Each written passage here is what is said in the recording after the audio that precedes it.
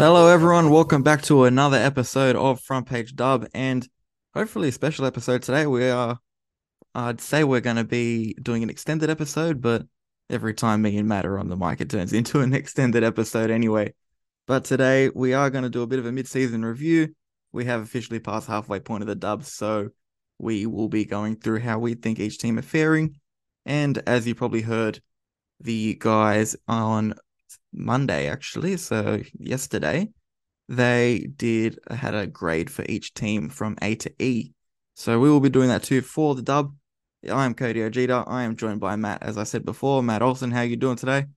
Yeah, it's a good point about us not being able to shut up. I mean, we tried to do it. We tried to do a mini pod without the guidance of the Donny Christian Marchetti himself, and we nearly went 40 minutes on a mini pod. So, After a and bit of and editing, we got it down to 40 minutes.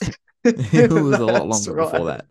that. I'm pretty I sure the uncut version was nearly at like 50, so 50 like 6 or 58 or something. So 58 yeah, minutes. Yeah, look, we can bit of an talk. insight into how we work here. Sometimes we do need to cut things out. We do want to give you guys the best experience with the mini and give you an actual mini experience. If we're going for an hour, that is not mini at all. So, anyway, we're here to talk about the dub. The men's we've kind of gone through on another show. This is front page dub though. We are going through the mid-season dub. As the guys did on Monday, they started bottom to top. We are going to do the same thing, which means our starting point is the weekend's surprise package, actually. The Wellington Phoenix. I just want to touch on that for a second because this is a side that we've been quite critical of this season. And for good reason, too, I guess. I mean, I understand their values as a club and what they want to prioritize. But the reality was, results were nowhere near what you probably should be expecting from a side that would want to be competitive at the end of the day. They are New Zealand's only professional women's team. They're they're basically representing New Zealand women's football, and up until Sunday, they weren't exactly doing great. But it's a weird case of maybe one result is kind of changing your whole perception on a football team, isn't it? I mean, yeah, like for me, it would have been. I don't know how much you want to touch on the game specifically, but like for me, I would have obviously had to say almost by default that they were an E without particular grade, and I'll just tell you off the bat, I'm not going to pick an E for anyone. I'm going a D up, simply because of that result. And you look at who was at the heart of such a good performance for the Knicks on the day. I mean, 5 goals. Who saw them scoring 5 goals? But you had the likes of obviously. I mean, Lily Alfeld was missing, but Paige Satchel, a really experienced New Zealand international, Grace Wineski, who she played in that. I think she played in the World Cup in Costa Rica. I think Yeah, she was there. Alyssa Winnan was there too, although Alyssa Winnan's been out for a little while. she Well, has, that's yeah. But essentially what this side was last season. There was a lot of players getting prepared for that under 20s Women's World Cup. right, exactly. And they've still got that kind of youth policy where they really want to bring those younger players through. Obviously, Millie Clegg's one of those ones coming through now that's really shining a light, who was also in the under 20s Women's World Cup.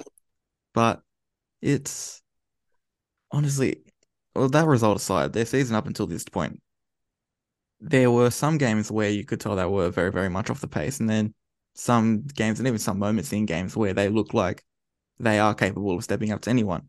Right. The Melbourne Victory game probably comes to mind most likely. It's probably their best performance aside from the Canberra match that just passed because as much as they didn't really get the chance to go forward that much, the way how solid they were defensively and being able to hold out a side like Melbourne Victory and even push forward and create some chances of their own, it's not something that we've really seen from the Wellington Phoenix side this season. And I think one point of difference that you can make from this side to last season, where they were probably a little bit more exciting to watch last season under Gemma Lewis, particularly because they tried to play on the front foot a little bit more. I feel like this season they've kind of regressed a little, not regressed, probably come back into their shell a little bit. They're a bit more conservative when they play. And when they have the ball, they're probably trying to push forward a little bit quicker, maybe play a bit more on a counter-attacking style of football. But it's probably taken a bit of time for them to actually get used to that change under Nat Lawrence, where Sunday's game was probably the best example of everything kind of coming to fruition, where now suddenly, even with, what was it, 44, 46% possession, they were able to create more chances than Canberra and a lot more chances than Canberra and score 5 goals on top of it. Yes. So I mean, Gemma Lewis was obviously and is obviously a better manager than Nat Lawrence, which makes this result, I It guess, can't be a a hot bit of take, a surely. no. I don't believe that it is in any stretch of the word. But I actually hadn't finished my initial conversation, and then you took over, which I didn't mind. But what I was going to say was, the likes of Satchel, Wisniewski, Betsy Hassett as well, who obviously I think she scored 2 goals, or was it a hat trick? I think it was two. Yeah, too. But the point that I was making was that the performance was off the back of experience and experience in important places for a lot of these players as individuals. Yeah, of course. And I think there's one thing that I think we're starting to see is really holding this Wellington Phoenix side back. You've got someone like Ava Pritchard up front who I think is versatile enough. She can play kind of anywhere across the front line, I even if think she's playing out the wide. Knicks fans that I've spoken to, just on Ava, the Knicks fans that I've spoken to, I feel like that there's a pretty high ceiling for her, but a lot of the performances she's been putting in have been quite bad and is viewed quite negatively. So I don't know. I mean, like for me as an outsider, I look at it and I think Ava Pritchard's quite a solid player, but I definitely see where a lot of the complaints are coming from because I think there's probably a lot more expected as basically an out and out number nine to really produce for the team. And maybe the argument there is that she doesn't. Someone like Betsy Hassett, who I think she's 34, is having to be relied on with all of her experience, both for the national team, both in these types of setups, where she's sort of having to lift the team a bit more. And if I am not mistaken, she's not even played that much for them. It's only like a seventh or eighth game or something. Do you mean Betsy or Ava? Betsy, yeah. I think she might have been in and out of squad a little bit. Obviously, she's Right. got New So, Zealand so commitments to worry about. exactly, But yeah. saying that, She does. And she's obviously played elsewhere in Europe. But the point that I'm making is you basically want Ava Pritchard to be a young Betsy Hassett, and the comparison doesn't work. And I think in that regard, that's where a lot of fans get disillusioned with it. But I don't actually mind Ava Pritchard as a player that much. yeah, that's what I mean. I look at this side and I think obviously finishing chances is what's been holding them back this season so far. Before Sunday, they scored 3 goals in what was it, 8 games. That's not a return you're going to have if you want to be competing for finals. I'd love to see how this side would go if they had an out and out striker, maybe that 8 to 10 goals a season type of player. I don't feel like you're going to get that out of Eva Pritchard at this stage of her career.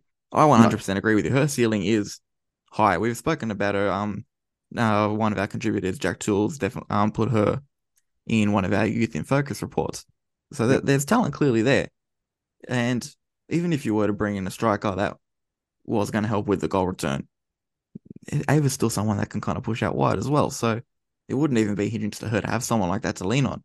And it'd probably help having someone there, almost a tutor or just someone. Yeah, yeah. I mean, it's not to make a comparison to the men's. It's not like an Adam Taggart type situation where you have that experienced number nine and they completely regenerate the momentum of the team. I just don't think it's that type of impact. If they were to get someone more experienced, and obviously whether they were Kiwi, Australian, Icelandic, who cares? But it's not a case of you fix the attacking woes and this team becomes good. Let's just make sure that we're not painting that I'm picture not because more it's not. talking about this season. I'm talking about more in the future though. I think Yeah, this season, yeah, like if you're sure, gonna, if they've got their side for this season, I don't see them making any changes. I'm sure, just saying but it just I guess more it's hard. hypothetical. Yeah. I guess it's hard because at the end of the day, they are both Kiwi strikers, one with a lot of experience and one that with a lot of promise. So it's hard to kind of dethrone that dynamic. But to the point, they have issues further down the pitch anyway. So it's not like they have a really solid midfield and a number nine that can't finish. That's both again not the full picture with Ava Pritchard, and it's also not entirely true of the midfield. That being said, players like I don't know if I'm pronouncing her name right, but Grace obviously Wineski and the likes of Paige Satchel as well. I mean, they can obviously they can do a lot, and I think as individuals they're good players, but something doesn't click in the system, and I think that just fundamentally comes down to what the Phoenix are trying to do with their team, and unfortunately they're trying to blend a team that doesn't work because they're so focused on youth development, but also focused on making sure they bring a lot of experienced Kiwis into the fold, almost for the sake of it, and not on a tactical basis. I feel, but maybe that's not the full picture. The one thing that we do know is that this team just doesn't win that often. And for them to score 5 goals in a game and win in the fashion that they did, I don't know if it says more about them or more about their opponent, who we'll be touching on later. But yeah, I mean, it's the one thing that you can say is last time we did one of these shows, Cody, it was the disaster pod, who's worse, the Phoenix or the Wanderers, and FPF curse style. They've both turned it on. They've both shown that they can actually have a massive upside in the time since. So, yeah, not sure what to fully make of that, but yeah, I think again, and I hate to say this because it is a bit of a cliche, but the only way is up, and at least we've actually seen signs of that now with this Phoenix team. Yeah, 100%. That result on the weekend, it'll breathe life into their season as well. I think a result like that can really turn things around. And you look at the next couple of games, it is winnable games. The next game is against Brisbane. Away from home will be tough, but look, if they're going to play like the way they did against Canberra, people would do well to stop them. I'd probably go with you as well. I'd say a D. That one result probably has turned things around for me a little bit. I think the main thing there is we finally saw just that little bit of promise, that little bit of extra spark that they need in their side to actually drive them forward a little bit.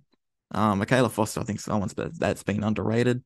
Very reliable at left back, someone that probably does deserve a bit more credit than what she does get. And if you're talking about at the back as well, Kay Taylor coming back into the side, Lily Alfeld will eventually as well. Or they're saying that Brent Edwards, I think, has improved over the course of the season. Unless you have any That's more. what she's there to do, though, right? Like Elfeld is clearly the number one and will be. She's the team captain, for goodness sake. But Edwards has stepped up and done probably what she's needed to do. Like you can't really ask a bit more of her. But I think for her it's more about the learning and development, right? So it's a tough in that respect because even if she performs really really well, she's obviously getting dethroned. So you've Yeah, just look, when you got a keeper like Alford in front of you, I think it's going to come with the territory a little bit, and it does suck. But you know what? Look, the fact is, the experience that she's gotten over the last few games, she's going to be a better player for it, and enough player at her career, at her stage of her career. You got to remember, she was also that under 20s Women's World Cup too, so she's only very young. It's a good chance for her to really just build up some experience playing top flight football. It's only an advantage to getting an opportunity like that. And it does suck that she's only gotten that advantage because of Lily Alfeld's injury. But anyway, we'll leave the Phoenix there. We'll move on to probably one of the. This is actually one of the ones that I was looking forward to. Newcastle Jets. 9 games, 2 wins, 1 draw, 6 losses. They've scored 15 goals, so no problems on one side of the pitch, but the worst defensive record in the competition by a lot. And it's getting kind of ugly. I've got some stats here that were sent to me by a good friend of mine at Newcastle Jets Fan News. Under Ash Wilson, this is a 2.5 year thing, but we'll narrow down once we start the discussion on this season, of course. 2.5 years under Ash Wilson. 33 games, 3 draws, 24 losses. They've just won 6 times. 41 goals, 4 goals against, 75. 21 points in that time. excuse the fact that I've just dropped my pen, but what I was going to say on this was, I think the problem with Newcastle is that when they have their bad days, they can have very, very bad days. You know what I mean? Like I look at the team and it's funny. I look at the likes of Tegan Allen. I look at the likes of Tara Andrews. I look at Tessa Tamplin. I think like when you guys have good days, you're not a bad football team, but you just can't turn that on enough. And I don't want to use the word consistency because it's not a consistency thing. The wins are very rare, but I still think there's room there to maybe be a bit better and have a bit of a higher ceiling. Um, and I just wonder how much sort of I personally don't know on the day to day what he does. But the likes of sort of Gary Van Egmon's moving to more of a sort of youth development for a lot of people in that northern New South Wales region, why he wouldn't try to be a bit more involved with the women's program in terms of their development. Because I'm pretty sure he has managed the women's department before. And he's someone that has an eye for talent that's unparalleled, really. But I just want to know, like, what is the process for developing a lot of talent? Because it seems to me that even the really good players that have played for Newcastle in the past, a lot of them have been more sort of Sydney-based players anyway. I'm pretty sure Courtney Vine got her start at Newcastle, if I'm not wrong. Oh, look, I So can't remember off the top of my head there, but you're talking about youth development as well. yeah, Newcastle Jets are the only A-League New South Wales based team to actually have an NPL system. And we've got the emerging Jets where they do have teams in all age groups from under 14s to the NPL first grade side. The NPL first grade side this season in the NPL Women's New South Wales was actually quite poor though. But you do get talent coming through. Kirsty Fenton's probably the best example of it, but Kirsty Fenton, yeah. even she's parted ways after one season playing for Newcastle's first team. So Yeah, and I think that look, it's obviously in terms of the talent and the football talent in particular, it's a really, really rich reason. But I can't remember a time they've ever had a lot of local girls in there who have turned it on and been really good. And that's just an honest assessment of things. But as I say, like they have individuals who can turn it on and be pretty good. Like I've seen Tara Andrews put in one of the all-time great performances. I've seen Tessa Tamplin score some great goals. I've seen Tegan Allen obviously boss it, but I don't know if all of that together in the short term anyway, because I know I'm talking bigger picture, particularly on the youth development, but I just don't know where they can kind of go from here, given that they are historically and in the short term stuck in a bit of a rut with nowhere to go. So yeah, I don't know. It's a really intriguing case and one that needs a bit of a deep dive, I think, Cody. look, it's one they'll probably do a deep dive on eventually because now the Wellington Phoenix is starting to turn the corner, Wanderers starting to turn the corner. This is a side I look at and go, they offer nothing. If you asked me before the season, this is my tip for the wooden spoon in reality. And from what I've seen this season, they're lucky that Wellington Phoenix haven't been able to find a bit of form because I can't say I enjoy watching them. No, There's but just hold on. Just hold on.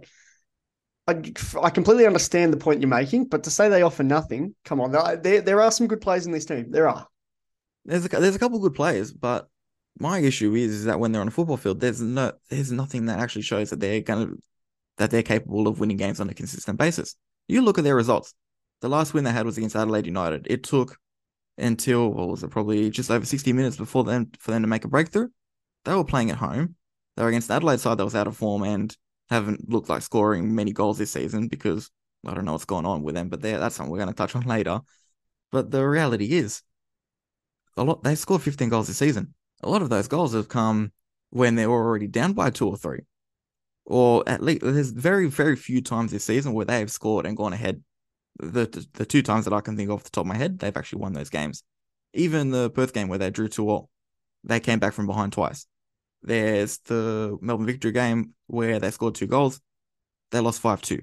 And a lot of those goals came when they were already 5-0 down pretty much, or 4-0 down. Can't remember off the top of my head. But those goals that they're getting in games where they're getting romped, that's making them look like a better attacking team than what they are, I think. And Yeah, I if agree. I've got to be honest, this is probably the one team I look at in the dub where there's probably grounds for a coach to be removed. Yep.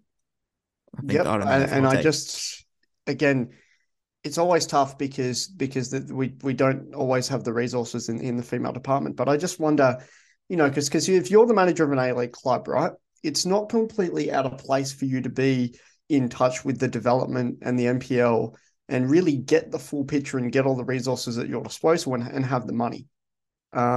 Which and when I say that, I mean we're obviously talking about very limited resources, but you have the full scope of them because and again, the sort of 13 member clubs that we have are well within their right to view it this way, really. But the women's team, because of sort of a lack of profits here and there, right?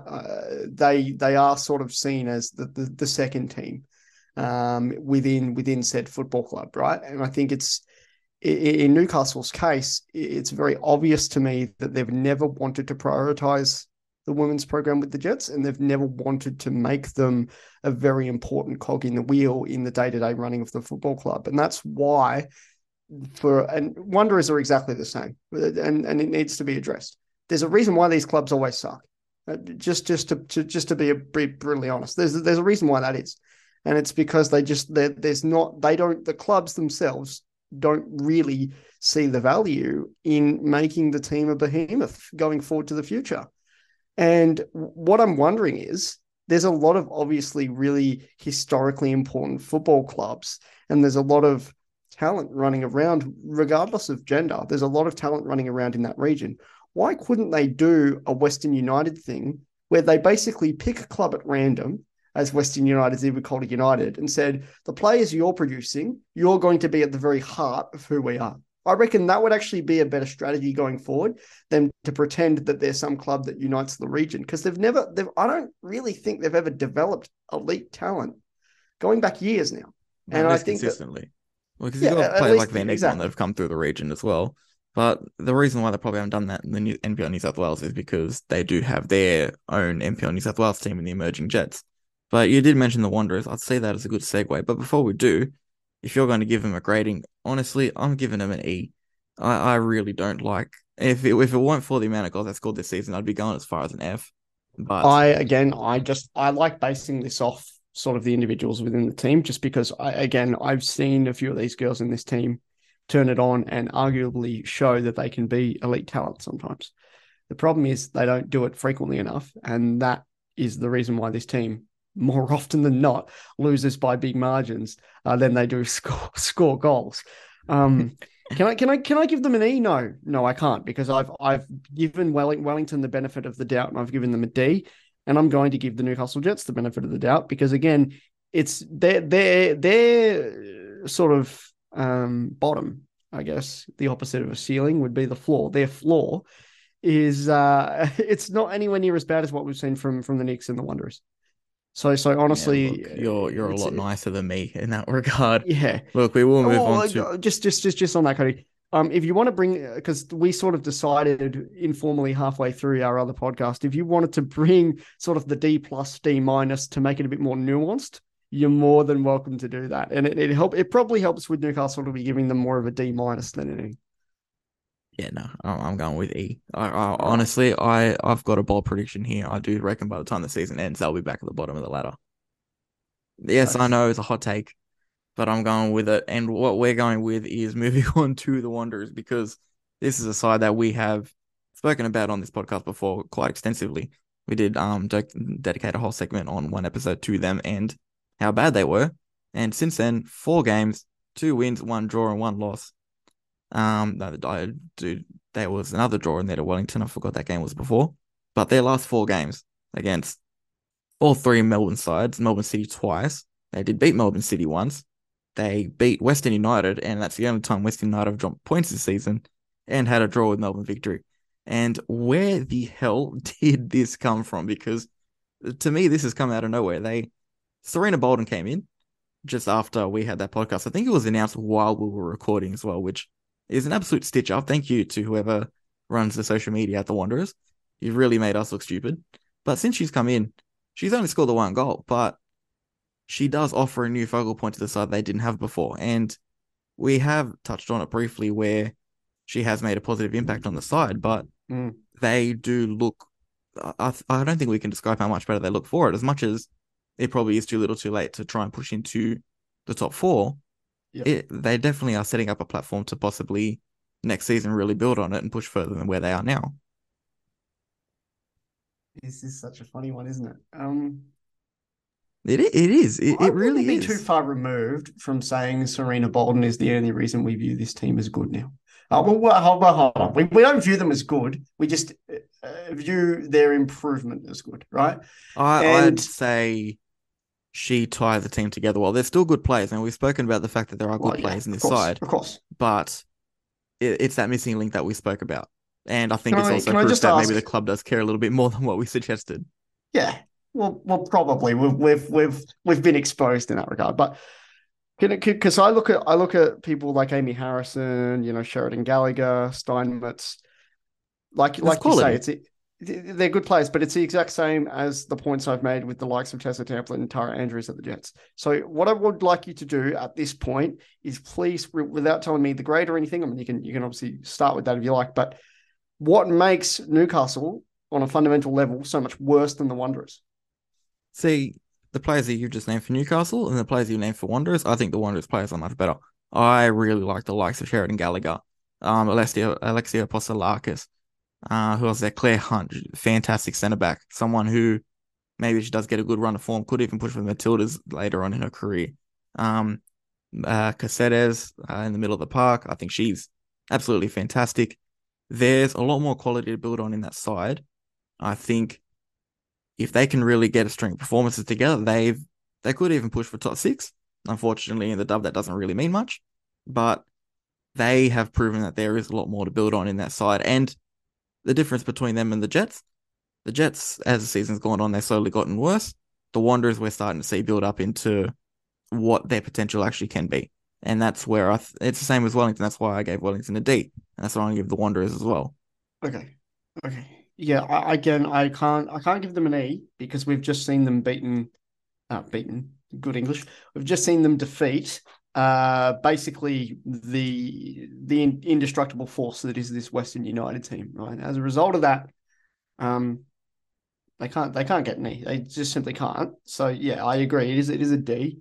I'm not going to put it in D minus territory because I think again they've improved enough. But I you can excuse me for having trust issues with the fact that a few players and some good form and admittedly two of the greatest upsets arguably in dub history. I just where I'm at with this is basically I'm just going to reserve judgment on saying that the team are going to go up and that they're going to have forward momentum simply because it's a complete blatant hypocrisy of what I've said not even what 2 weeks ago, and it's also just like how can you say that with a straight face? How can you say, oh well, this team, that's it, they're gonna finish the season in fifth, sixth? Like, come on. I'm not saying that's a given. I'm saying they No, can. but Cody, people are already going that far. There was a post that Keep Up put up, and it was like, yeah, why not? They can make the top four. Why not? It's like, I'll get on the top four later because I've got some opinions about that. But you look at the Wanderers, their next game actually is against the Jets.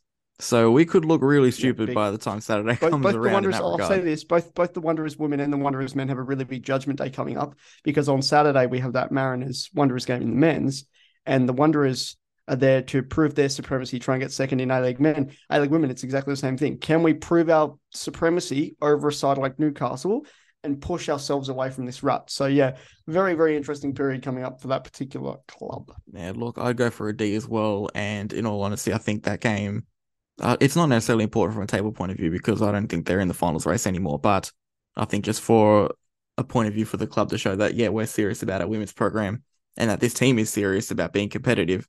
If they want people to actually believe that, then they need to win this game. And I think they need to win it very convincingly. I'm not talking scraping a win by one or two. I mean, putting out a dominating and comprehensive performance.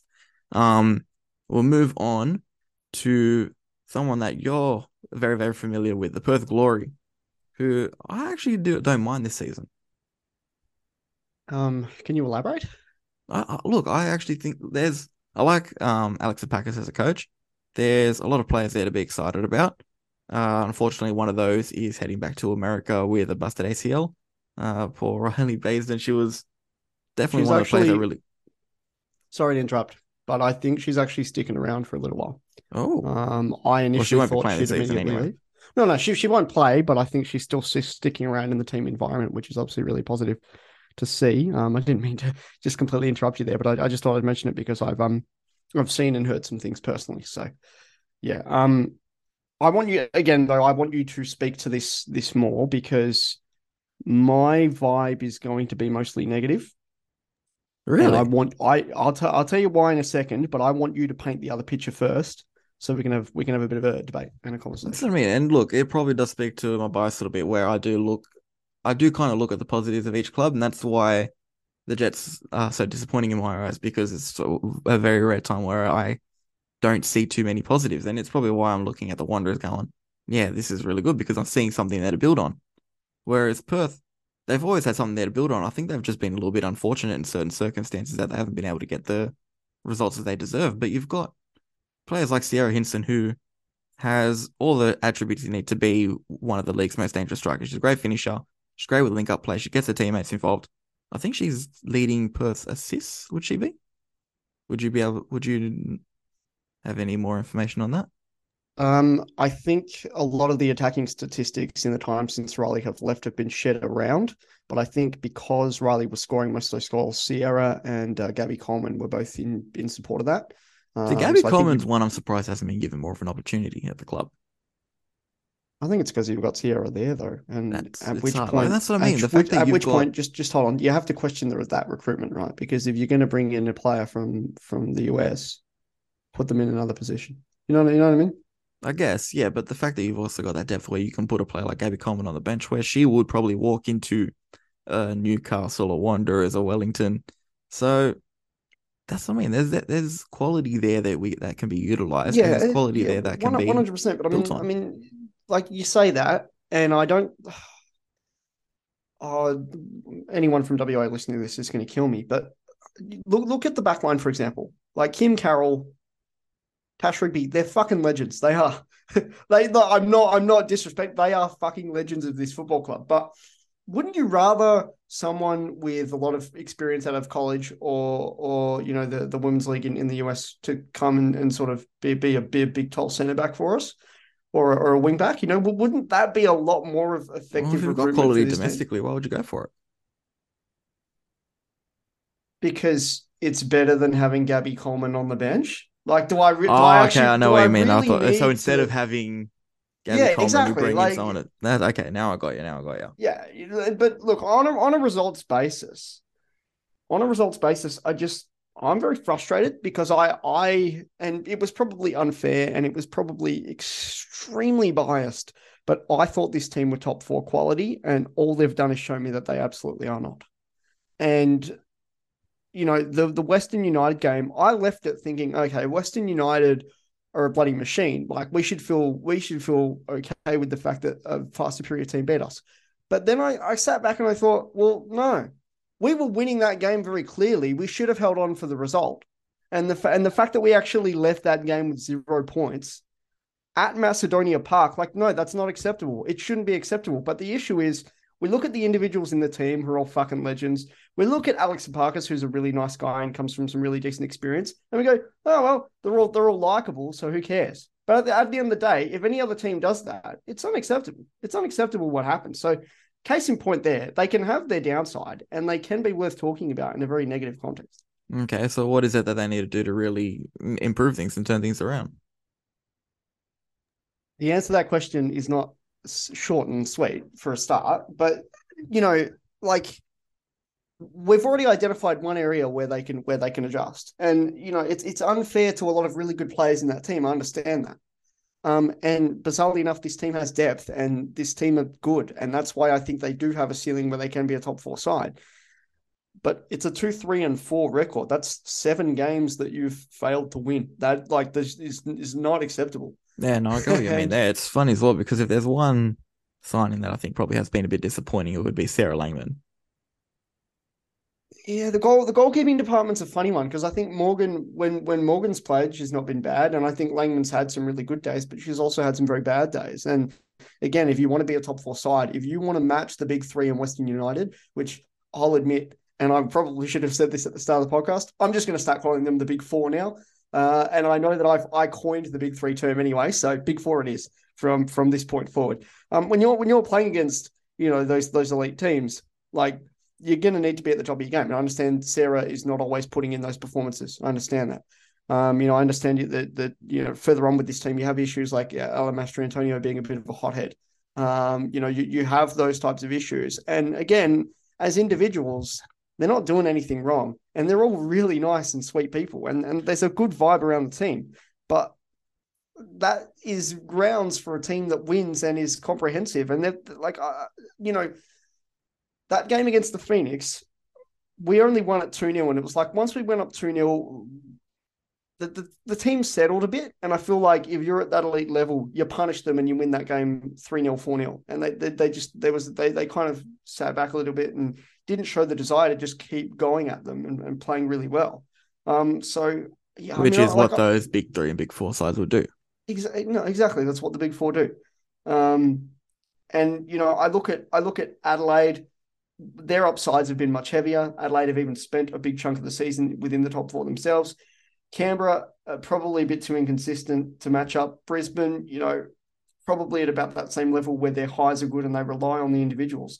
Perth, on a squad basis, I think are better than Brisbane and Canberra, but you have to mold those three teams together as sort of being in that mold where they're not going to go down because they're not terrible, but they're going to struggle to go up as well. And again, that's not the vibe I got with the team preseason. That's not where I thought they would be at. So ultimately, I again, a D is probably too harsh, but I'd look anything at it like that more, D plus range where it's like they're not an average side. They probably are performing under expectation, but yeah, there is something there that's been likable consistently throughout the season. It's not consistently, yeah. like And they've I think just I think spurred in the last couple of C rounds. C minus minus and sort of D plus, kind of somewhere in that They're in range, that right? Because territory. They're yeah, between exactly. I bad think and average. if you give them an outright C, I don't think it tells the full No, picture. And no, if you I give them a understand. D, it's like, oh well, they're only one or two results from really turning it around and potentially finishing fifth or sixth. So like, and you know, a lot of people preseason probably would have said fifth or sixth is right about where they were. So Yeah, look, I was probably looking at him in that kind of like sixth, seventh, eighth range. And then that's with a lot of good signings as well. I think there's just a lot of quality around the competition. yeah, Another that's team true. that another team that's got a lot of quality that you mentioned before, Brisbane Roar, who, at least in my opinion, Did you give your grade or yeah, I said D. I said probably like so that D D, plus D range. plus? Yeah, I'm with okay, you. no, I'm no, kind of in sitting in that yeah, between bad and average range. yeah. No, But it's all good. Brisbane Roar, I think a lot of people would have predicted them to think they would do better than what they are now. I'd probably have them in this territory as well. They are kind of on par with your Perth Glories. But one player I want to mention to you, just one question. Do you think Katrina Gorry's had the season that we would have expected of her? I think the issue with Brisbane is that elsewhere on the pitch, you're maybe a bit too over reliant on Katrina Gorry or even someone like Larissa Crummer playing up front. Indy Riley, who they brought in from the US, is that correct? Yeah, those types of players, their impact on No, the she was team playing in is Denmark too recently. right. Sorry, yep. But their impact on the team is so strong and so sort of forthright that I don't actually know what else to say about the team other than these are the really good players for them. And with the rest of the squad and some of the talent in Queensland, I'm left to sort of think Gori does exactly what's kind of asked of her. So yeah, individually she might be able to perform better, but I don't think she's playing for a very good football team. And as a result, that kind of limits that a lot. Like maybe I'm being harsh on the players elsewhere, but I just think that the issue with Brisbane is they're far too reliant on decent individuals to get them through a game and certainly to get them to win games. That's what I mean. You had a season last campaign where they did finish sixth. They had someone really good to build on because once Gorry came back into the side, they were one of the most exciting teams to watch in the competition. But you look at their kind of transfer activity over the off season, they didn't really do enough to kind of say, hey, yep, this is what we've just done this season. Now we're going to take it to another level next season. That's probably a missed opportunity because if they did bring in one or two more quality players, like someone of the level of Katrina Gorry, you're looking at a side that's going to push for top four, but they just haven't done that. And it's not a reflection of their season because when they're in a game where they can be dominant, they can play some good football, they are a really good side. I think if there's one signing that they've brought in that I do really like is Hensley Handcuff. I think she's probably won some points for them on her own. But the problem is when Brisbane aren't at the races, when when they're playing a game when they're on the back foot, and the Sydney FC games are probably the best example of this, they can lose by a fair margin. Would you say that Perth and Canberra's ceiling is significantly higher? Oh, 100%. Yeah. Because 100%. I think the biggest issue is that they're just completely bang middle of the road mediocre, and there's not really anything more or less to say. You know Yeah, what I mean? Like, yeah, I don't. I'd probably grade Brisbane with a C minus. I'd put them just that little bit above Perth simply because of their record this season. yeah, But yeah, I think there are a lot of similarities with them. I think both in terms of player quality, coach quality, and just how their season's gone. yeah, yeah. I think It's that's not that's really around much about to right. that's and you know what? I think that's a hallmark of a good competition where the least exciting part of the table to talk about is probably that mid-table section. So Yeah, yeah, it's we true. we've And done it's our funny. job. It's funny because up until this very moment, like this week, Brisbane and Adelaide were probably they looked like they were a lot better because they actually spent most of the season sitting kind of 4 and 5.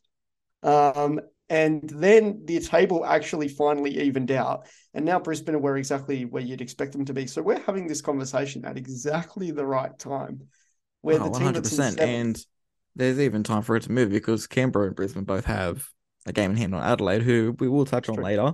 Yep. I do think they've been quite average. Our next team will be Canberra. We'll move on. The mid-table sides don't need much. in-depth discussion because there's not much in-depth to talk about with them. But look, Canberra United, it uh my opinion's not skewed by their last result. I do think that was just more of a freak thing for them. It was they've travelled out to New Zealand for the first time, and Wellington have just really turned up. Besides that result, though, Canberra are they're a decent football team. They've got a lot of really, really good footballers. They've got some players that are probably going to start knocking on the door for Matilda's selection. They've got Milivojevic, who, correct me if I'm wrong, has already been capped for Serbia, despite, from what I know, actually being Australian, or growing up in Australia at the very least. Obviously, she'd have that Serbian background, but there's a lot to like about this side, and I think six, the position that they're in now, probably doesn't do them enough justice. Okay, so I've opined at the fact that the issue with this team is inconsistency. And that one word, like I could just say Yeah, certainly. inconsistency, see, and we could move on. But that's not good podcasting. Uh, Oh my god. look, the issue is, and the last 2 weeks encapsulate everything about this team, right? They beat the Jets, a team they should be thrashing 5-1. Did exactly what you expected them. I said to a bunch of people in group chats, yeah, look, this is Canberra. I told you Canberra can be good. Watch them. They're on a run for the top four. And then this is this team, right? They go to New Zealand and they lose the goal difference that they just made up thrashing the Jets. Like, okay, That's what I trust mean. Because look, issues. there's only four teams in this competition that actually have a positive goal difference. If Canberra didn't lose, even if they just lost by 3 or 2, they would still be in that kind of in that bracket. But because of that, they're now just with everyone else. It's like, yeah, we've got these four teams that are doing really well, and everyone else is just below par. But the reality is, that's one freak result. That there is a lot to like about this side still, Yeah.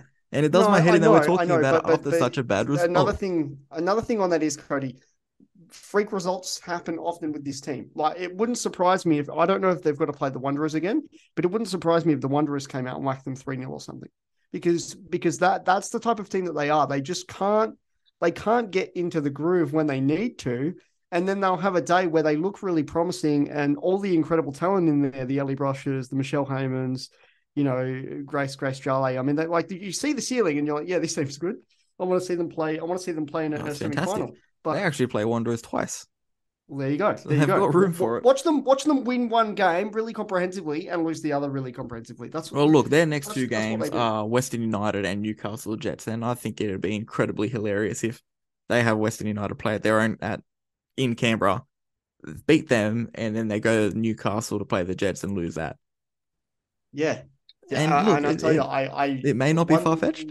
one point I've made with this team though is that I remember back in the day, McKellar Park being this really fun place to play and being a huge fortress. It doesn't have that effect these days. But if they can turn it on against a Western United there, then that's prime real estate. That's the Canberra United that we want to see. And also the reason why, Cody, and I think this just needs to be spoken to more broadly. The reason why we want to see Canberra's upside so much is because exactly the fact that they're Canberra United. We want to see a team from a region that needs more representation from the FA and sorry from the APL rather. And we want to see a Canberra men's team, right? So we have a knack of viewing Brisbane, viewing Perth, and going, oh, whatever, they're mediocre. They have some upsides, they have some downsides. But with Canberra, it's the upside this, the upside that. They do this, they do this, and there's a lot of positive momentum there. And we talk about it in that way because we just want to see this club succeed. Everyone wants to see this club succeed, and we want to see them playing in both leagues. To be brutally honest, so there's a lot of bias that comes into it purely from the fact that they're a very likable club, and I think that's something that's really interesting when you look at sort of the more mediocre side and the inconsistency as well. Well, look, if you look at their run that they've got going on, they've got Western United, Newcastle, and Sydney next. If they can pick up, say, 6, 7 points out of those games, I'm not saying they're going to make top four, but it does make that finals race a little bit interesting. If I were to give them a grade, I'd probably go with a C plus. It has been a bit of an average season, but I do think they have been exciting when they're an exciting watch. I think that's probably the most important thing to say about them. There's when they're on the front line that they have is brilliant. Yeah, it's a C. It's a C plus because the ceiling is higher. I think that's fair enough. Not even just ceiling. I think even what we've just seen of them.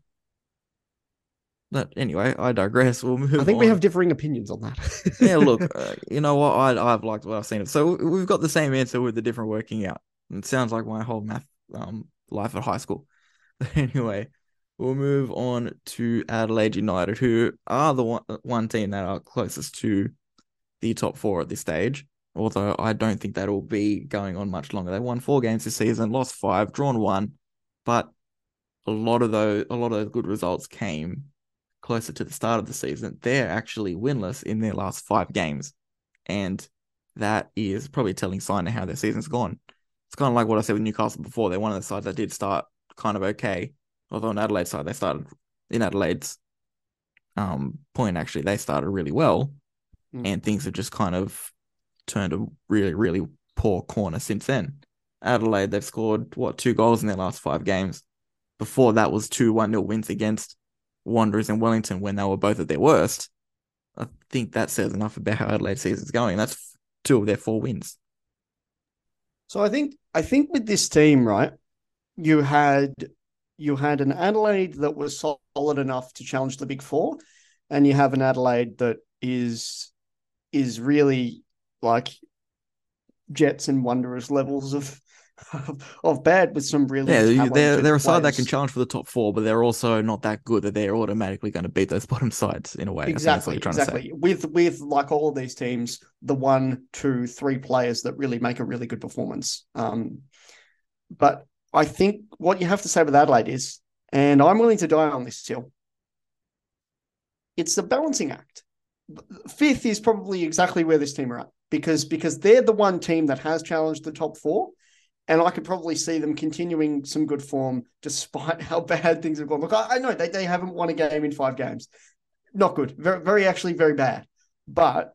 And I think I'm right in saying they're already 5 points behind Melbourne Victory. So the table has balanced itself out. And it's exactly what I was saying with Brisbane. If you looked at Brisbane preseason, if you've watched Brisbane through the first couple of games that they've had, you've gone, yeah, I would say that they're right about seventh, but they actually spent most of the season higher than that. And it's the same concept with Adelaide. I think it will balance itself out. They'll play decent football again. They'll win football games, but they've obviously just had this really poor run of form, and that has sort of let them sort of wilter away into a position where you know they're basically where they probably need to be, and it probably says of the earlier performances that they were overperforming at the time as well. And in this period, they're underperforming as well. I don't think it's a major sign for concern. I just happen to think that the results had a very funny pattern in which they played out. What's your assessment on that? Well, look, if you even look towards what they've got going on in the next couple of games, they have to go to Melbourne twice to play City and Victory. And when you're looking at how their season's going so far, they've dropped points to Jets, Brisbane, and Canberra, and Canberra was at home. They've now got to do 2 of the toughest away days in the dub. You've lost points that you should really be picking up, and now you're banking on gaining points in games where other teams aren't going to pick up points. If they pick up points in those games, 100%, competition's looking a lot different. And hopefully, maybe Fiona Wart's finally hitting the back of the net. We'll start seeing floodgates open with her because we all know at her best, she is a fantastic striker. And that's probably one thing that's hindered them, in my opinion, not having a front line that's getting goals on a regular basis. It's very, very surface level comment to make. I do understand that, but by the crux of it, that's been Adelaide's season because defensively, they're not. There's been very, very few occasions this season where they have conceded a lot of goals in one game. Um, Even if you look on the weekend, they lost 2-1 to Melbourne Victory from a winning position, but that came from 2 moments of Alex Chidiac magic, and teams have done a lot worse against that. But other than that, the only really poor result that you've seen from them is a 3-0 loss against Melbourne City, which probably by their standards was not good at all. But it shows that there is still something to build on at the back there, that they're only usually conceding 1 or 2 goals a game at max. When they were doing well, when they were actually winning games, they were keeping clean sheets more often than not. So You have if to they can rediscover remember that that form, I just think on if that they 3 can, nil sorry, that 3-0, most of that game was 1-0, right? So it was actually City that just had the composure, and probably Adelaide that failed to see the game out. But I don't know that result was like comprehensive from City as much as it was just the end of that game that sort of saw them out. I don't know if I'm not saying comprehensive, but I think it's more damaging. That's what I'm trying to say.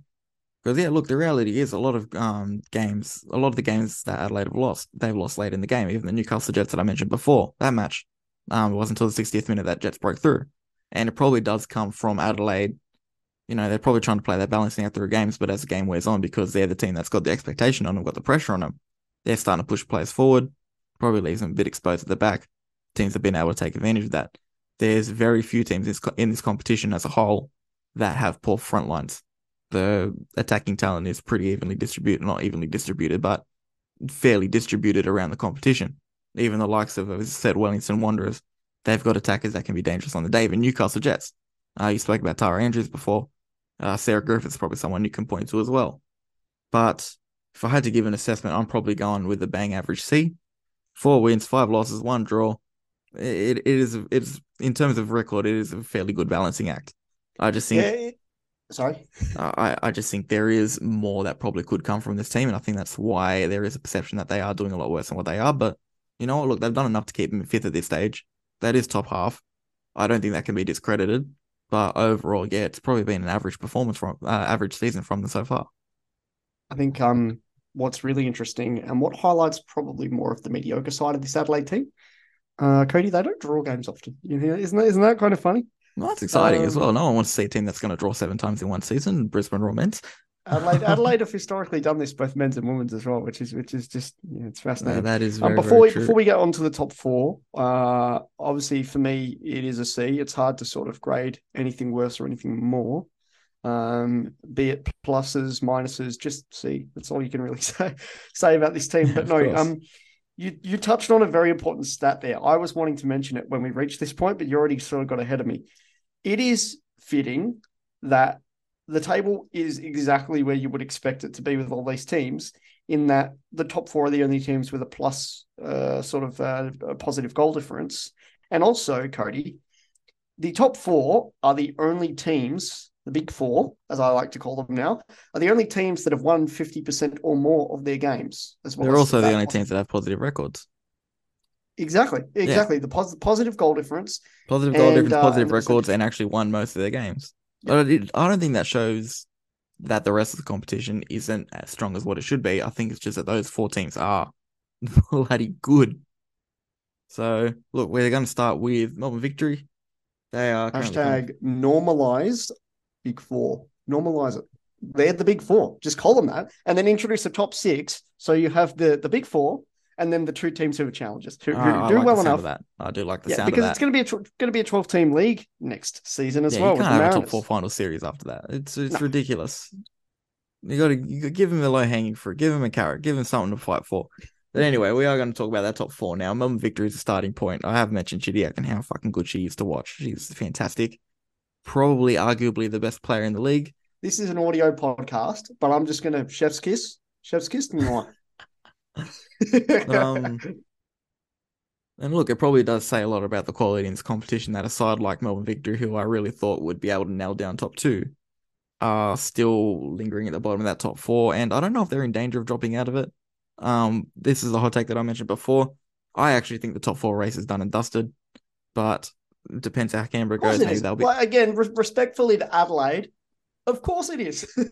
Yeah, well, respectfully to Like, Canberra too, I reckon they're the ones that are more likely to make a push for it. But the way this season's panning out, I don't see your Melbourne Victories, your Sydney FCs, your Melbourne City, especially your Melbourne Cities and Western Uniteds, dropping enough points for no. those teams. Even if Canberra and Adelaide went on decent runs towards the end of the season, Canberra and Sydney FC aren't going to drop that many points. Mm-hmm. And bearing in mind, so Western United 1 loss, Melbourne City 2 losses, Melbourne Victory 2 losses, Sydney FC 2 losses, and within those teams that have only lost the 1 or 2 games, being the big four, of course, there's been some slip ups there that won't happen if you play those games 10 times out of 10. You know what I mean? So, um, I'd say some of these teams are even arguably underperforming to an extent, which just shows how strong they are.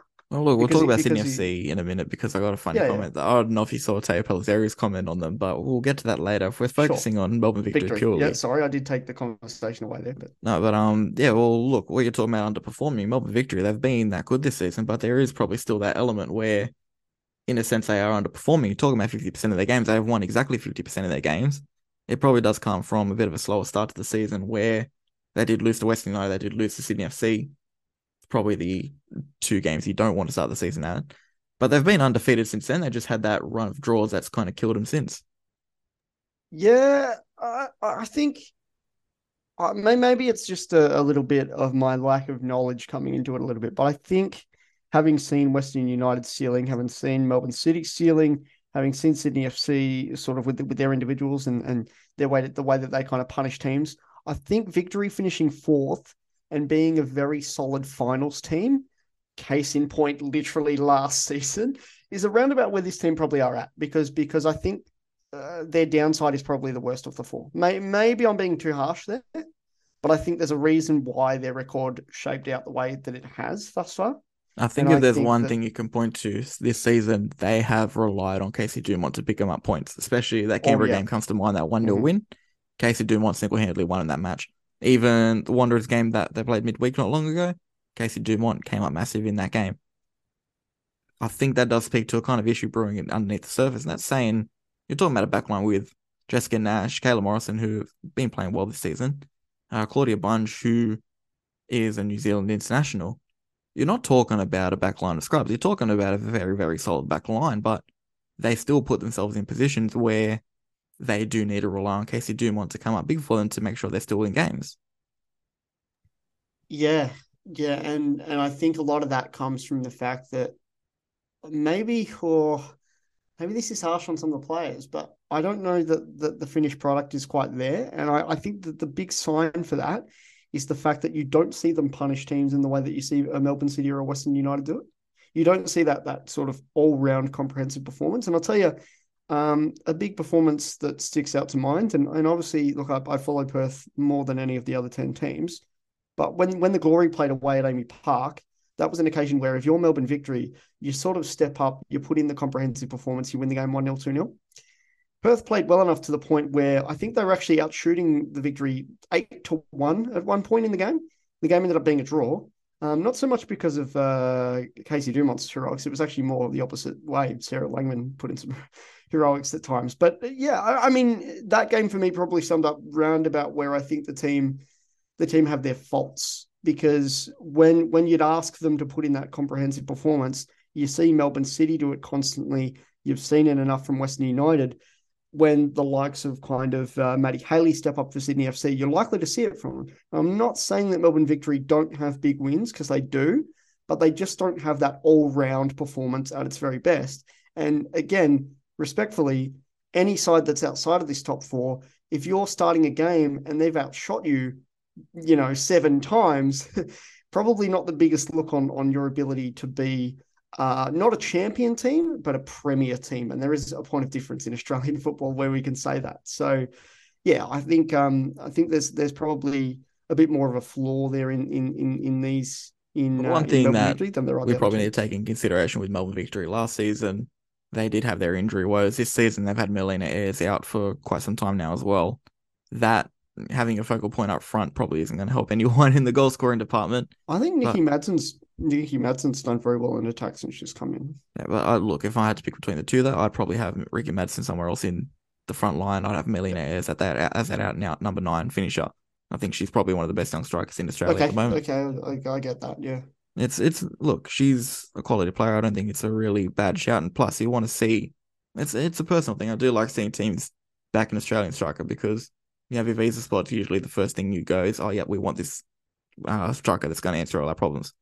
But that does hinder development of strikers in Australia, and we've seen, especially in the women's setup, there's a lot of good strikers. You got Remy Siemens, she's got to move to WSL because Sydney FC were willing to back her.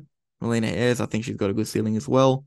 I wouldn't be surprised if she does move to Europe soon. She's spent some time in Iceland already, so she's definitely got an opportunity to go back over there or somewhere else in Scandinavia, possibly. Sweden probably wouldn't be too bad an option, but there is something there for Melbourne Victory to build on, and I think they're probably the one where I don't know if I'd say their ceiling isn't as high as anyone else's, but they're probably the one playing the furthest away from their ceiling at the moment.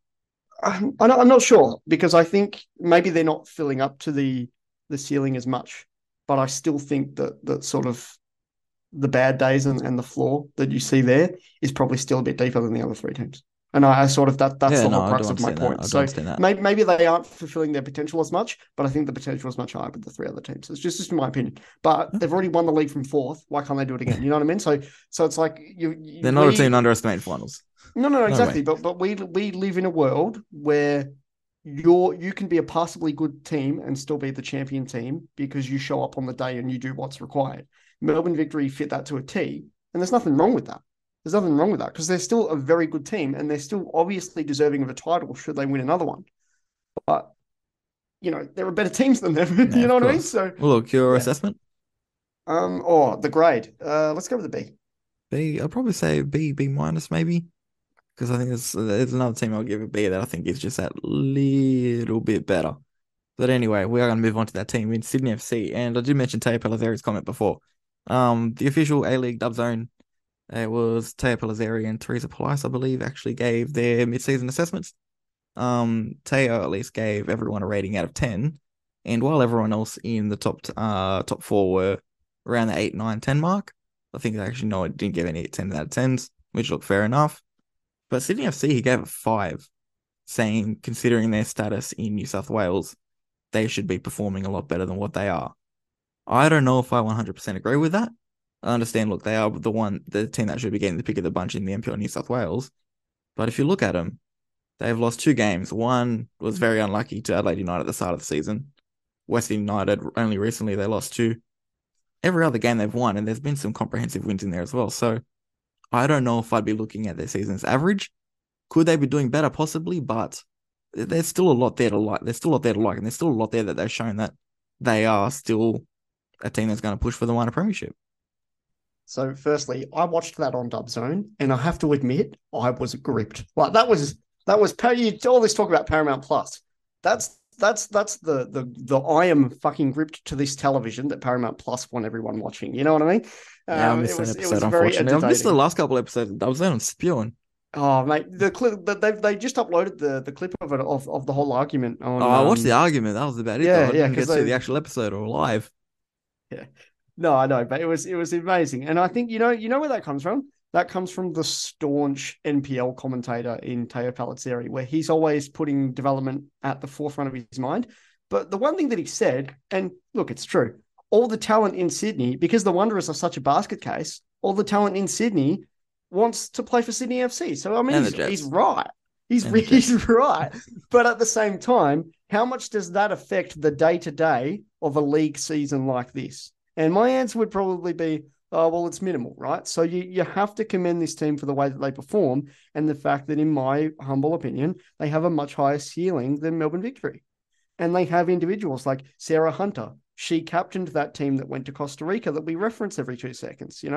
She's not that really big presence in this team because they're such a fucking good football team. You know what I mean? Courtney Vine is got, she's going to be playing in the Women's Super League in the England at some point. I imagine she's got an incredibly high ceiling. Maddie Haley does exactly what you would want of a foreign player. Nash Tobin at the back. She's a total rock, and she's someone that really encapsulates what we love about the dub in every way. I mean, I really like this team, and it's hard to dislike this team.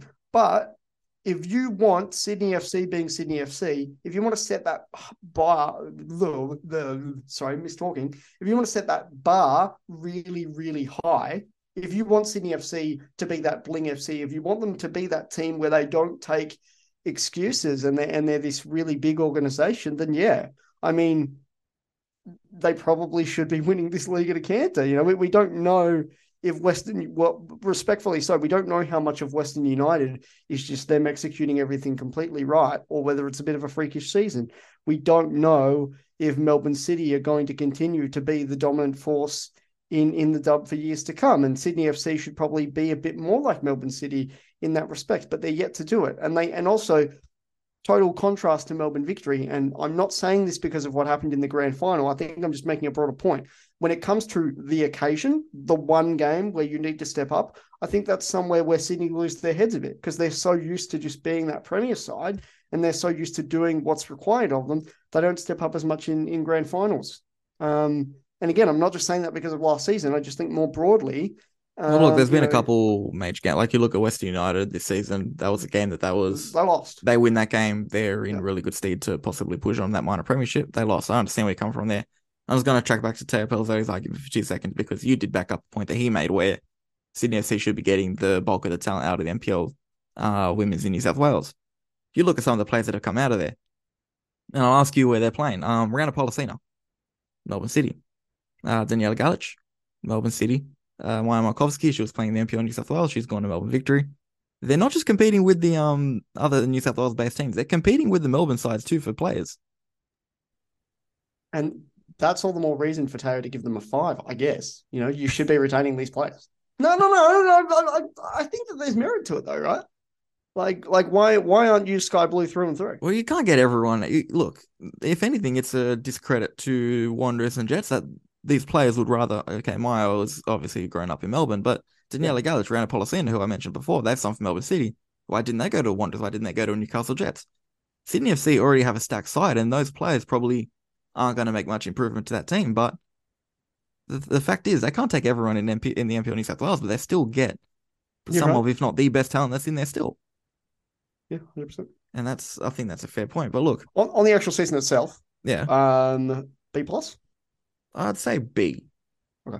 It's fine margins. Fine margins. I think. Look, they could have they could be doing a little bit better. They are meant to be this all-encompassing, all-conquering A-League women's side, which is Mm-hmm. why I do think that they are performing below their expectation.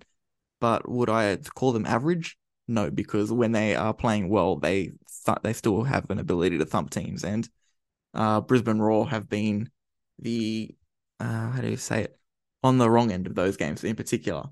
Because if I look at Sydney FC's results quickly, their biggest wins this season have come against the Brisbane Roar and Newcastle Jets, where they looked like they were going to steamroll them 8 or 9-0, but then Newcastle Jets decided, hey, look, we'll score a couple of goals I too remember. while we're getting I thumped. remember watching that on Like Dub I said, Zone. they score these goals while they've already lost matches, and it's probably coming from they're taking advantage of teams just have a knack for score it quickly against the Jets because they don't start games off very well.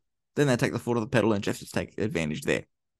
Yeah, no, I remember watching. So it was 4-2. It finished, and I remember Yeah. watching that game on Dub Zone, and unironically with a straight face, being like, "That's it. It's 10-0. They've done it. They're gonna actually I flog had a them." feeling it would I slow got down. I It was got one of the so games you ahead could of tell it was going to myself. slow down, I think. Yeah, no, I think it was more than obvious in retrospect, but I got so ahead of myself. Hey, and that's just the effect that this team has Everyone wants because to see because some they're history in front of individuals. you, don't you? Hey, Everyone wants to see history happening in front of you. yeah, but we've already had a game in the double 10 goals in it. You know that, right? Yeah, I know, but like if you're going to see it again, that's still history. Yeah, Maybe if they sure, scored more. They scored mate. 3 goals in 10 minutes. They keep that going. They're winning, what, 20, 30 nil, some shit? So Not going something to to that happen. effect. Yeah. Yeah, but anyway, look, we'll move on. Melbourne City, we only got 2 more teams to talk about. If you're still with us, thank you for hanging in. Melbourne City, they're a side. I actually didn't think they'd do that good this season. I was expecting them to kind of scrape into the top 4, the way Melbourne Victory kind of is in a way. But they've had some real, I wouldn't say they've had some real gems. I think this maybe gem in particular, talking about Daniela Galic, but everyone else has just kind of continued on how they were playing last season, where they were able to put so much pressure on Sydney FC. They've just managed to keep that going, and they still look like this very, very good side. Someone I think is quite crucial in this is Carly Rostbacken. I think her ceiling has been pretty high. She's obviously had a lot of Matilda's experience in the past, and she plays a very, very vital role out of midfield to be that transition to someone that's experienced at the back like Naomi Chinema, someone who's guaranteed to get you a lot of goals in Hannah Wilkinson, a playmaker and a skilled bowler, certified bowler like Daniela Galic. There's one piece missing there that you're going to need, and it's sort of coming in that transition, and that's what Carly does.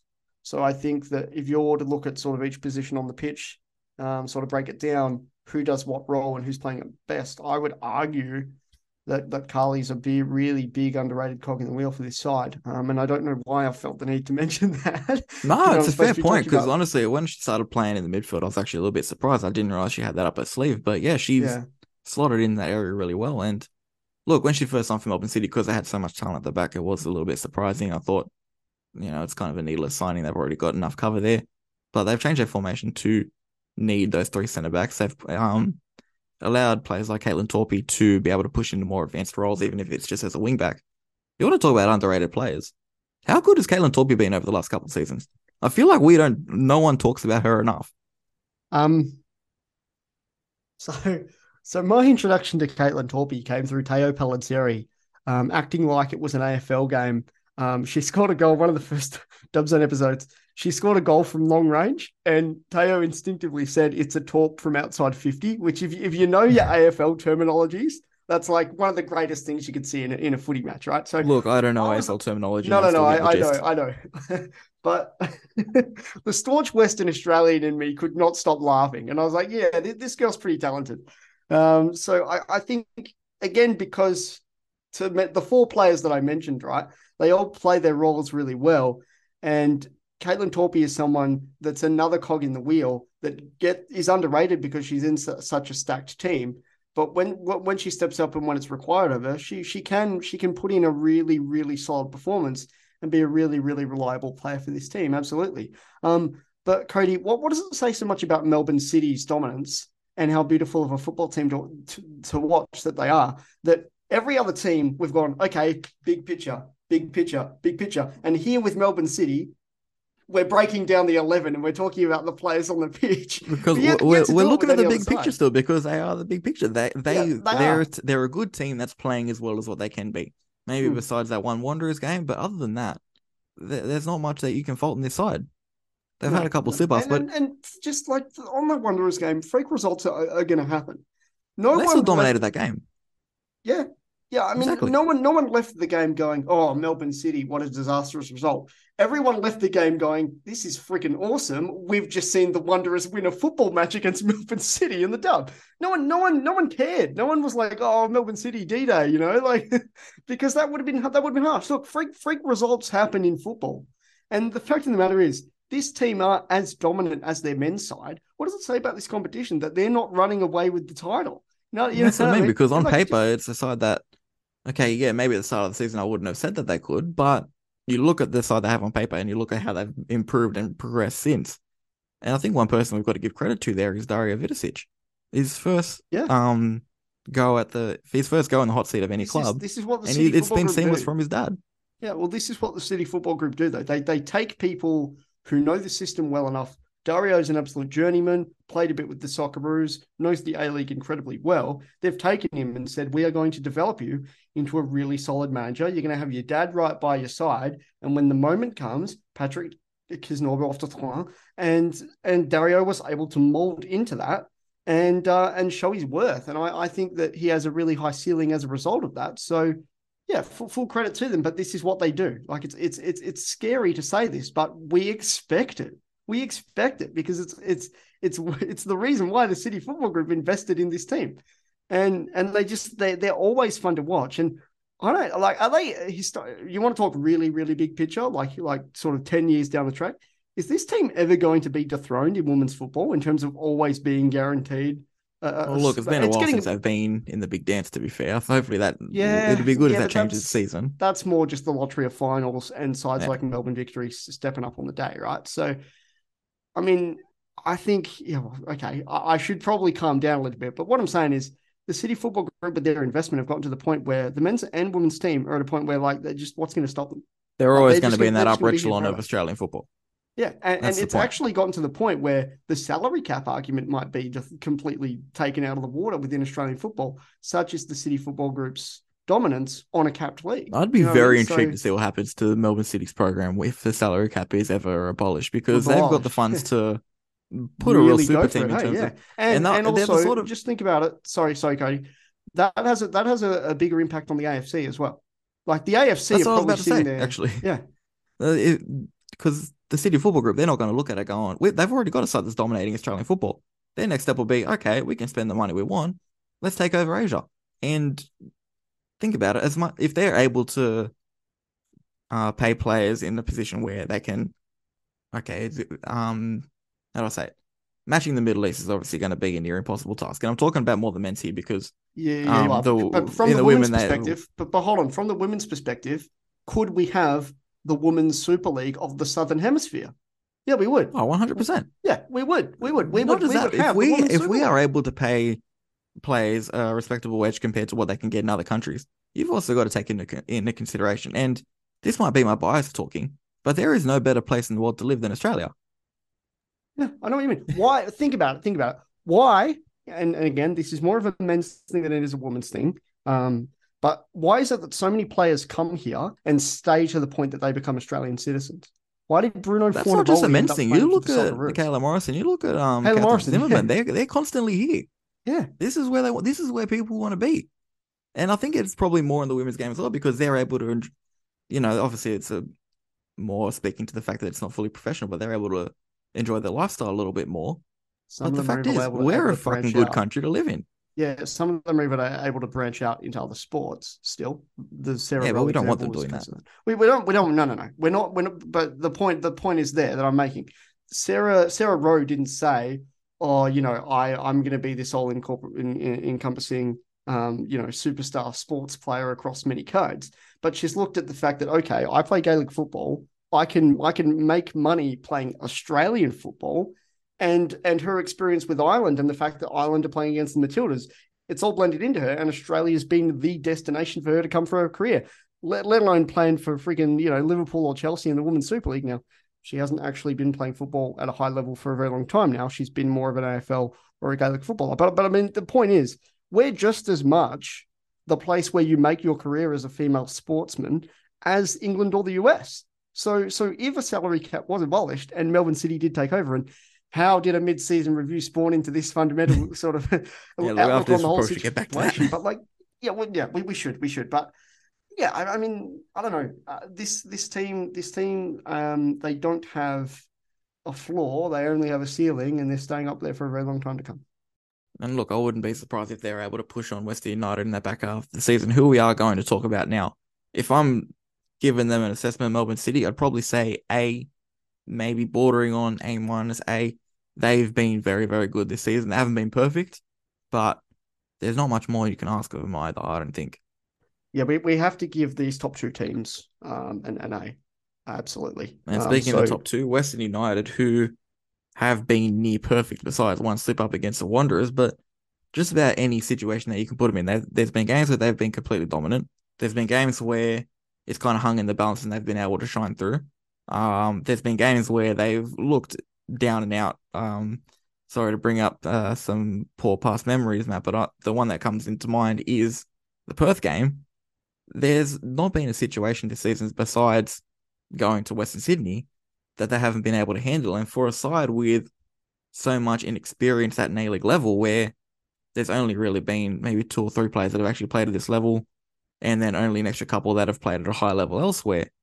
The fact that they have been able to be so dominant and so good is a testament to one, Mark Tocasso and the system that he's been able to build and the culture of the club overall as well.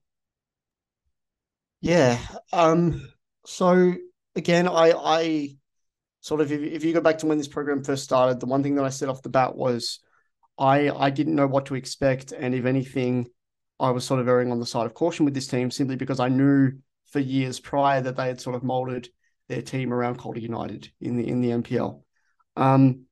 For me, like I'm gonna sit here and go like Leicester City territory, like that's how much it was a surprise to me. But that's just because I'm a pretty stupid person and I had not done my due diligence and my research, right? So I've been watching the dub for nigh on 10 weeks now.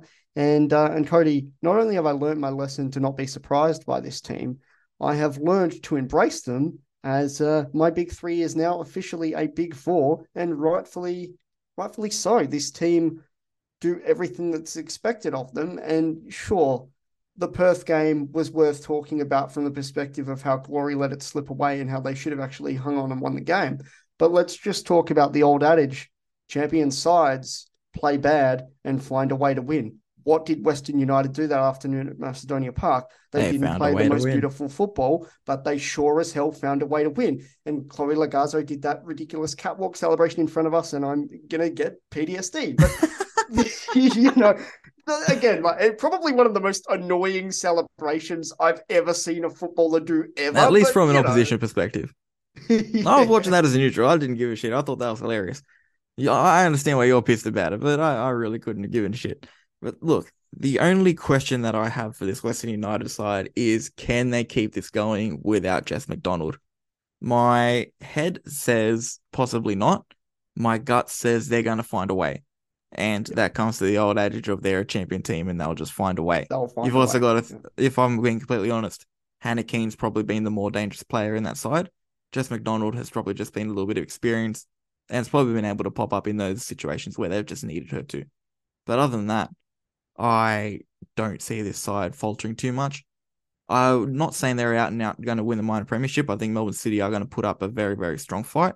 And I wouldn't be surprised if they do slip up when faced with that challenge. But I also wouldn't be surprised if they go on to win the thing. I wouldn't be surprised if they'll drop points from here to the end of the season. But they're definitely in with a good shout. I mean, they're coming first. You can't say they're not going to win the league from here. But yeah, they're definitely in a good shout to keep this going. And it'll be interesting to see how they go in finals because they're definitely not losing that spot from here. No, no, exactly. The top four are all but locked in. Does Jess McDonald make it a big three, or her departure make it a big three again? No, no. Look, Yeah, there's look, I enough. think There's this enough West individual. United side are pretty settled. Yeah, they are. They are.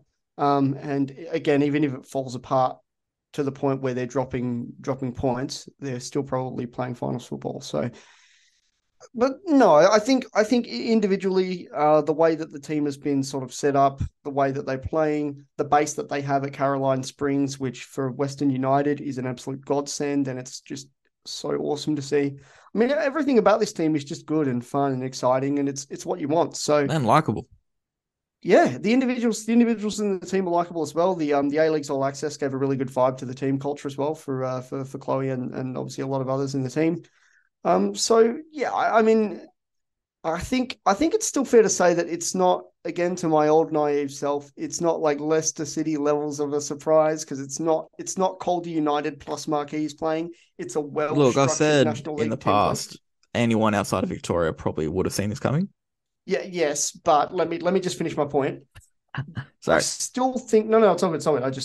That was kind of rude, but what I was going to say was it's still a surprise the fact that they're one loss from nine, right? Like it still is quite a surprise Yeah, that of course, of they're course. To this be going dominant. this They're good as well. they're a good solid side, and we all fundamentally understand that about them. But for them to have been as dominant as they have, for them to grind results when it's asked of them, for the individuals to step up, just and even the management producing in the way that it did as well. That the team have just been executed in the best way possible, and they have something that their men's department doesn't have in a really good, solid base to be playing out of, and a really nice, vibing home ground. So yeah, what else can you say? But and to borrow a line from when I was talking about the Mariners men's squad, it's an A plus plus plus plus plus plus because they've done just about everything, and maybe there's still things to work on, and maybe there's still flaws. Of course, they are. Nobody and nothing in life is perfect, but this team, they do what's required of them in every way, and honestly, I hope they win the minor premiership because it would be a good story, even if not an incredible shock. Yeah, look, I don't think there's much I can disagree with you there. I'd be going for that A plus as well. They've been absolutely fantastic. They get the results. They Plus, look plus, good to plus, plus, watch. plus. There's not much else you can ask of them. It's just a matter. The only thing you can ask of them is can this keep going? And I think we've kind of come to the consensus that it most likely will, even without Jess McDonald. Yeah. So, I mean, what do you think the absence does in terms of their ability to be more of an attacking threat? Because I mean, they'll still close teams out. I think. Will they be scoring a bit less? Will the games be a bit less impactful in that way? I mean, where do you think? Look, it'd probably put more reliance on Hannah Keane, but you're probably the next person to come in will probably be Carly Johnson, and she's a fantastic player as well. She's another one that was part of that under 20s Women's World Cup side. You're, there's players there that'll cover, even if it's not as experienced, even if they're not as good as Jess McDonald, they'll be able to come in and do that job. And I think the biggest thing with them is that it is just such a well-oiled system that you can bring someone else in. And they've probably been preparing for it in reality, let's be honest. But there's a system there that they can replace Jess McDonald with someone else and have everything still running smoothly, I reckon. Yeah. Okay. There we Well, I go. mean, I would like to say I know bits and pieces about the talent coming out of Victoria, but that would just be it'd be a lie. So I'm going to have to trust your judgment on that one. Look, I'm not talking about coming out of Victoria. I'm just more talking about that team itself. Because you've even got Tyler J. Blaine that you can push forward if you needed to. That's true. Yeah, Yeah. there's quality there. Anyway, look, I think we are going to have to wrap it up there. We've been going well longer than our standards as well. Usually these podcasts are 30 to 40 minutes. The This is, mid-season they're review, never going to be and short. no, you've just got to expect it. It comes to the Yeah, territory. look, you know what? If you're still listening, we do really appreciate it. Make sure you're following us on all social media platforms: Twitter, Instagram, Facebook, LinkedIn if you're into the business type, and also TikTok. We're on TikTok. That is mainly me personally, and you'll also get a few extra podcast clips as well. But The anyway, rest of us aren't that TikTokers. has That's why. been sorry. The rest of us aren't TikTokers. That's why. Why not, Matt? I want to see you dancing on it. I reckon you're a dancer. No. Yeah, that's pretty blunt. Listen, I went to the clubs the other night, and you got about 5 seconds out of me, and that was it. So I've completely ruined your outro. No, I don't mind a bit of a dance for at a club. That's if I actually bother to rock up to one. I think those days are behind me. But anyway, this has been Front Page Dubs mid-season review. I'm Katie Ojeda. I've been joined by Matt Olson. Matt, you got any parting words? Keep watching the dub. Keep watching the dub. It's such a beautiful competition, the greatest competition on earth alongside the A-League men's. That has been Front Page Dub. Hope you've all enjoyed it, and we'll be seeing you very soon.